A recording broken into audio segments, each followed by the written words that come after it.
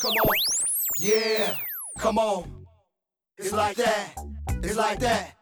Hello and welcome to my young, loyal listeners of Teen Bible Study taught in 10 minutes. So what do you know? Word on the go. This podcast is brought to you by and produced by Real Time with the Bennetts, where real talk happens all the time. I'm your host, Minister Bennett, of today's episode, and my co-host is the lovely Sister Bennett, as my husband affectionately calls me.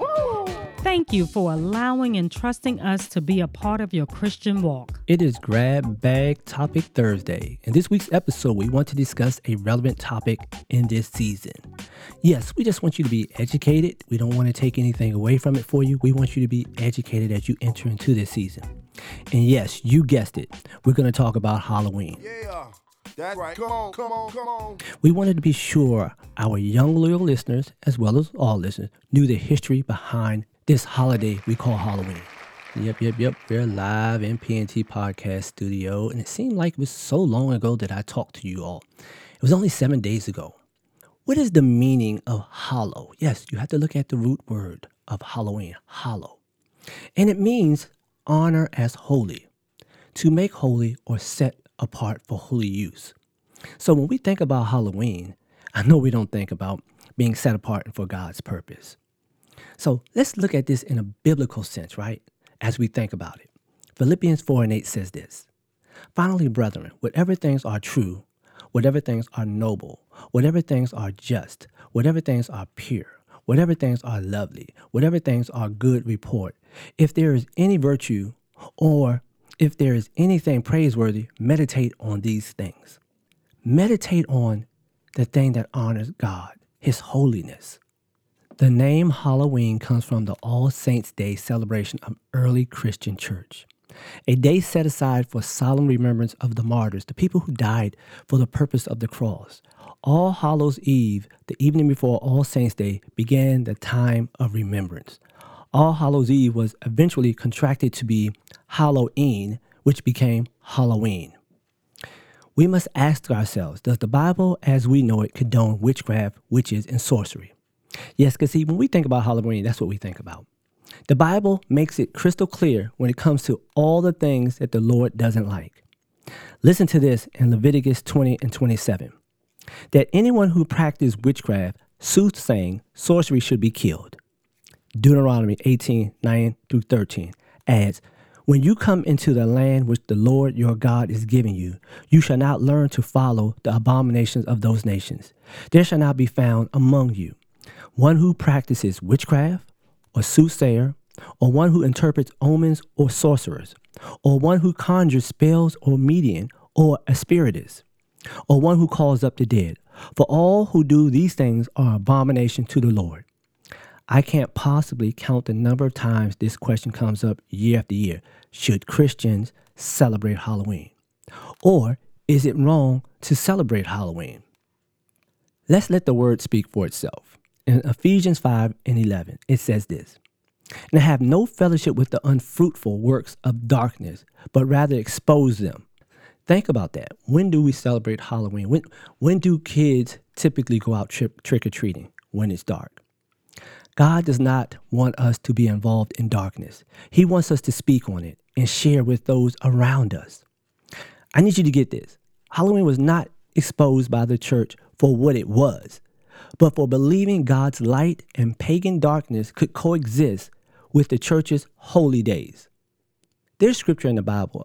It eludes me at this moment. But basically where God says light and darkness cannot dwell together. Because where light is, darkness has to recede and leave. Whenever you have a small glimmer of light in a dark room, that room is no longer dark. When you have no light, that room or that space has complete darkness. So they can't dwell together. Either darkness has to be on its own, or light will create light in a dark place. I want you to ponder what you think about Halloween, its origin, and what it stands for in your life. Would it be best use of your time accepting it, or better to share the truth you've learned about this holiday celebration? God is calling people like you and I to follow Him and His Son, to come out from among them and be separate, says the Lord. Do not touch which is unclean, and I will receive you. 2 Corinthians 6:17. As we go to break, I want you to continue to ponder what it is you believe about October 31st as we welcome the lovely Sister Bennett.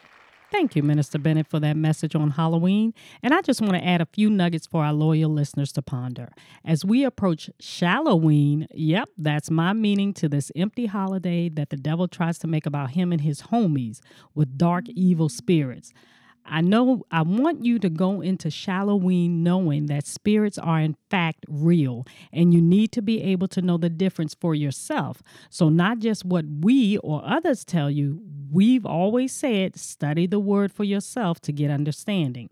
In Luke 8:1-2, it reads, "Now it came to pass afterward that he, Jesus, went through every city and village, preaching and bringing the glad tidings of the kingdom of God. And the 12 were with him. And certain women who had been healed of evil spirits and infirmities, Mary called Magdalene, out of whom had come 7 demons." So here we see that Jesus cast out demons, dark forces that were controlling certain women, and healed the women. Mary Magdalene having 7. Can you imagine 7 evil spirits trying to control one person, trying to persuade you to do 7 different evil things, trying to persuade you to hurt yourself or others? So again, evil spirits are real. I thank God that he is a healer and can demand or cast those evil spirits out of a person. Now listen to this. In Psalm 104:3-4, it reads, "He lays the beams of his upper chambers in the waters, who makes the clouds his chariot, who walks on the wings of the wind, who makes his angels spirits, his ministers a flame of fire." As you can see, God makes his angels spirits. So now you see there are demonic spirits and angelic spirits. God's angelic spirits will not harm you and will not make you harm yourself or others, but they will help you. God's angels will not have you seeking out psychics or practicing witchcraft or performing satanic rituals.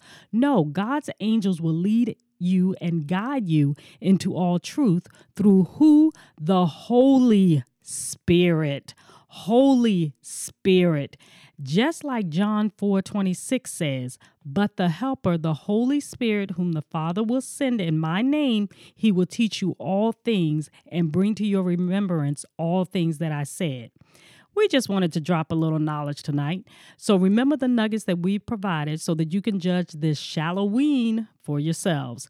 Now, for some of you that are older, and if you plan to go out or take your siblings out, please be extra careful and let your parents examine your candy properly, because everybody is not of God, and some demonic spirits may want to harm God's children, so be safe. We will return to our regularly scheduled lesson plan next week. In the meantime and in between time, if you have any questions or comments about the show, hit us up at pntpodcast2020@gmail.com. Have a safe and enjoyable weekend. As always, please don't forget to subscribe and share so that you and your friends will get all future notifications when new and exciting episodes are uploaded and posted. Until next time, stay safe and live a life holy and acceptable to God. After all, it's your reasonable service. With a special thank you to LJ Productions for post-production's editing techniques used for this podcast. This podcast was sponsored in part by the Body of Christ Church in Waldorf, Maryland, Pastor Kenneth E. Stewart, its Christian Education Ministry, in association with Real Time with the Bennetts. Well, real talk, what? You got it. Happens all the time. Yeah, it's like that.